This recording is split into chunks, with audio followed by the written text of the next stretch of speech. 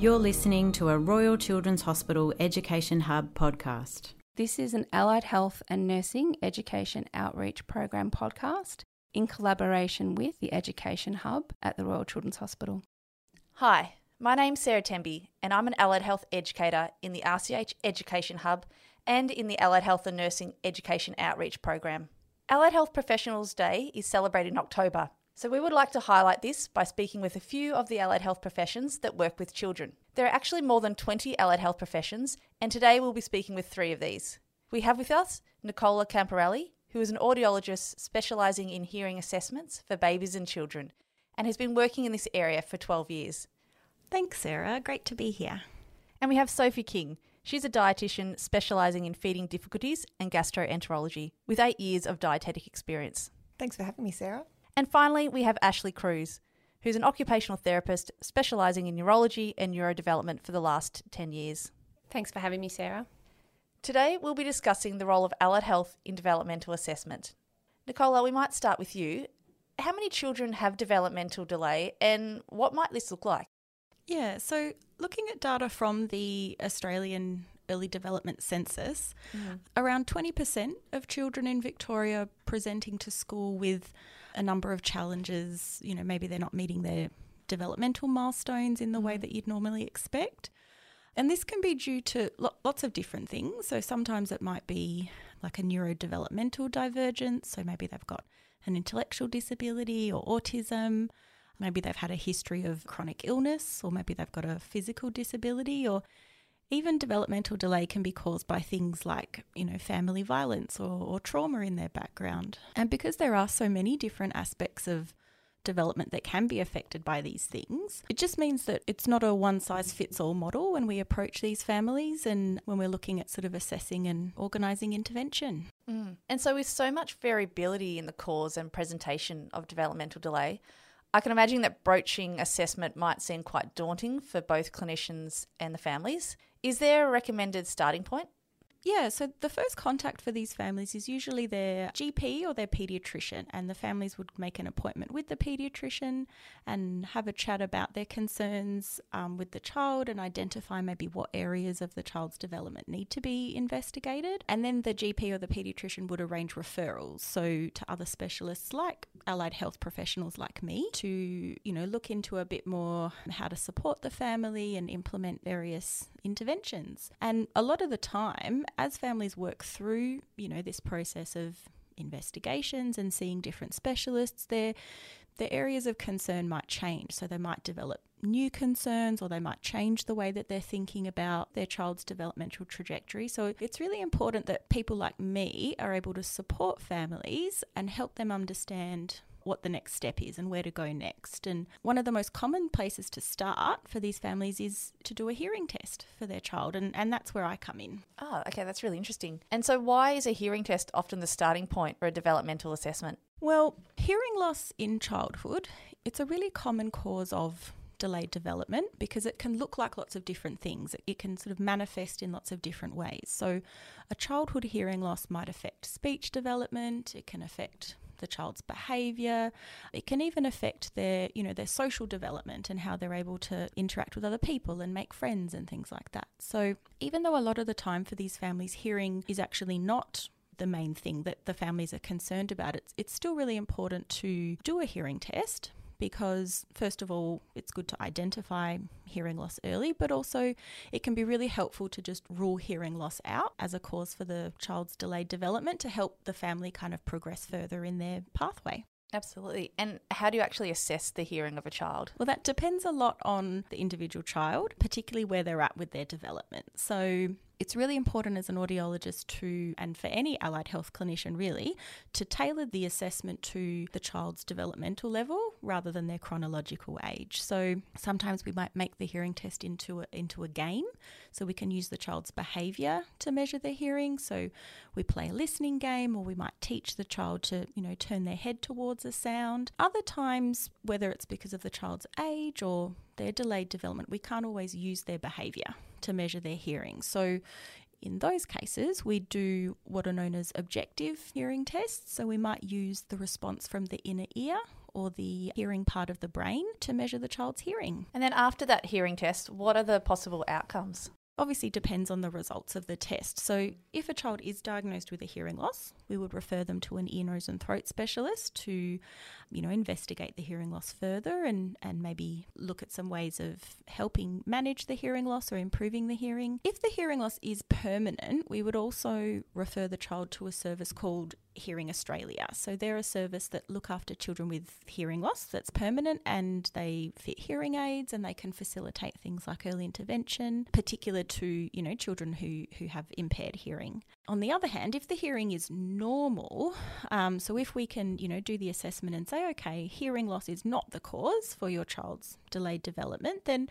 what we do is kind of think about, all right, what's the next step? So we'd encourage the family to link back in with their referring clinician to have a chat about the results, and we might also sort of help guide the family to what might be the next allied health professional they see, so a speech pathologist or an occupational therapist. And it's important to sort of take into account the family's concerns, but also what I might identify as maybe some potential things that need to be looked into. So, for example, I saw a little 3-year-old who came in for a hearing test and the hearing was normal, which was great, but I noticed during the assessment that the parents were sort of spoon feeding their 3-year-old with some pureed food, which I know is not really developmentally appropriate for a 3-year-old, but, it didn't seem like the family was aware of this. So we took some time to sort of have a bit of a chat about that, and I suggested that the family might think about consulting a dietitian, which is another allied health professional. Yeah, so we can sort of link in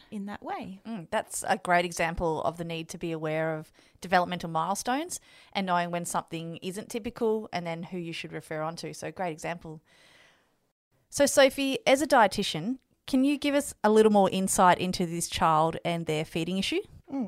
So at 3 years of age, we would usually expect a child to be able to cope with chewing most of the food given at the family mealtime, as opposed to still needing those pureed food or puree texture. In addition, we would expect the child to be able to feed themselves with a spoon and not require that feeding support. So in this example, it would certainly warrant some further feeding assessment. We would also probably assess their specific feeding skills to determine where the child is up to from a developmental milestones perspective. And if they're not meeting these, then sort of start to ask those questions, why? And as dietitians, we see a spectrum of feeding difficulties, which can include sort of, the fussy, picky eating. And then in addition, we might see feeding or behaviours at mealtime, such as sort of food neophobia, where the child has a genuine fear of trying new foods, limited appetites and prolonged or stressful mealtime. So to some extent, these behaviours are seen in the sort of that toddler age group. And are considered a normal part of that feeding development, but are usually transient. And then when we assess a child to have a number of these behaviours or have displayed these behaviours for a prolonged period, then we would consider this a bit more of a complex feeding dynamic and might prompt us to assess the child's, overall development. Interestingly, we know there's a prevalence of up to sort of 90% of children with developmental delay having feeding difficulties. Oh, right. I didn't know that stat. Amazing.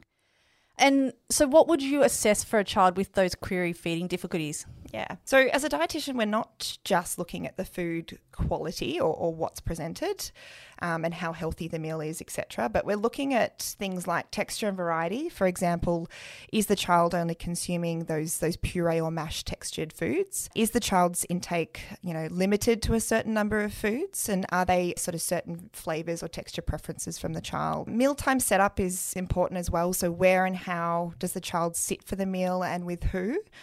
Is the child self-feeding or are they having support from parents? And how are they self-feeding? Is there a bottle or is there a cup for drinking, etc.? Mealtime interactions are also important. So what's the child's response to mealtime? Is it enjoyable? Is it stressful? Is there a role modelling happening from parents or with siblings? And also the parents' perceptions of the child's feeding behaviour. So it's important to gauge the parents' expectations of the child's problematic behaviour, as in any sort of discrepancies between what we perceive as health professionals of the feeding difficulty and those of the parents. It's important to gauge if there's a discrepancy there. And then lastly, growth. So looking at their trajectory over the years and has this child's growth been impacted because of their feeding difficulty? And are there any other allied health that would be involved with treating a child with feeding difficulties? Yeah, so I think feeding difficulties in children with developmental delay, it's sort of only one piece of the puzzle, and it's important to gauge the child's overall development. So, social aspects, motor development, behaviour, communication, etc., and identify other areas of concern and to allow us to refer to those relevant allied health disciplines. So, for example, if a parent describes difficulties relating to a child's swallow or oromotor difficulties, or if the child is experiencing any sort of gagging, coughing, spluttering with food or drink, we would prompt us to get speech pathology involved, and sort of vice versa. If we notice a parent sitting their child on their lap and spoon feeding over a certain age, for example, we might prompt us to get us an occupational therapist involved too. Yeah, okay. And so, Ashley, as an occupational therapist, what would your involvement be with a child who has a developmental delay? Good question. As our name suggests, occupational therapists, or OTs, are interested in occupations, which are the everyday activities that children do. Children's occupations include self-care activities like dressing, bathing, toileting and eating, as well as play, which we know is a really important occupation for young children. As OTs, we really aim to support children's participation as well as their development of independence in these activities. We know that children might experience difficulties with these activities for a really wide range of reasons, and OTs have particular expertise in understanding and assessing what factors might be contributing to difficulties with their participation in these tasks. In the example of a child with feeding difficulties, an OT assessment might include assessment of their positioning during meal times, so what are they sitting in and are they sitting in a chair with enough support, their ability to use cutlery or drink from a cup, their ability to tolerate different textures, tastes and smells, and how their sensory preferences might be impacting on this, their cognitive or their thinking skills, as well as their social emotional development and whether this is impacting their understanding and participation in meal times. And we'd also consider the impact of the child's environment. So, for example, are there distractions, lights, noise that are impacting participation at those times? Following an assessment, an OT will continue to work really closely with the family as well as the child and the rest of their team to identify and implement strategies that best support their participation as well as the development of skills required to achieve their goals. Great, thanks, Ashley. I definitely have a better understanding of an OT's role. So with developmental delay, I'm sure that there is a great deal of variability in how simple or complex developmental delay can be, and it seems like the initial conversation with a physician might only cover the tip of the iceberg.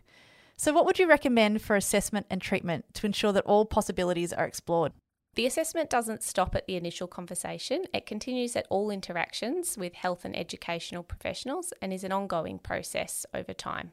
We know that parents know their child best and they often have a really good understanding of their child's needs, so it's important that they feel confident to share their thoughts or concerns throughout the process. It's also really important that clinicians working in paediatrics have a sound understanding of childhood development in order to identify concerns and make referrals to other professionals in a timely manner. Sophie gave a really nice example earlier of indicators for referral to speech pathology, and some other examples might include referral to physiotherapy if concerns regarding gross motor skills such as sitting, crawling or walking are identified, or referral to psychology might be considered if there's concerns with symptoms of anxiety, emotional regulation difficulties or significant behaviour concerns. And where intervention is required, some families will be able to access a one-stop shop service for these therapies and supports all under the one roof, and others might need that assistance in building their team of supports through accessing different services in primary care or potentially through the National Disability Insurance Scheme or the NDIS if they're an eligible participant. There might be some trial and error to work out which services, therapies for that child's needs are best. So there's no cookie cutter approach and it should be very much individualised to that child. We know that there can often be multiple clinicians involved to make up that child's support team. So I think regular communication and ensuring everyone is on that same page is also key to work towards sort of the unified goal whilst having the child at the centre of that. I think it's also important to appreciate that priorities for the child and the family may change over different time points, and this needs to be reflected in how their support network is working for them and supporting them. Support needs to be responsive to not only the child's needs, but also the family's needs as a whole. Fantastic. And what would be your 3 key take-home messages? Yeah, I think first and foremost, the child should be at the centre of the assessment and the intervention. Each child should be assessed as an individual. Like I said, there's no one-size-fits-all approach, and their therapy should be very much tailored to their needs and developmental capacity as well. As Ashley mentioned earlier, that I think secondly, the parents need to be considered partners at every step of the child's journey, because we do consider them to be experts in their own child's development as well as us. They know them best, and so it's fundamental that they're included in all aspects of therapy. I think finally it takes a village to raise a child, and that might include families as well as a GP, paediatrician, therapists, a school, community. So I think ensuring that the village is made up of what that young person needs, and this often includes an interprofessional team of healthcare professionals. So identifying areas of concern early and prompting referrals to relevant experts is really fundamental in managing children with developmental delay or concerns. Great. Well, thank you so much, Nicola, Sophie and Ashley, for talking today about developmental delay, in particular the role of allied health professionals such as an audiologist, a dietitian and an occupational therapist. Thank you. Thanks for having me. Thanks so much, Sarah. Thanks for having me, Sarah.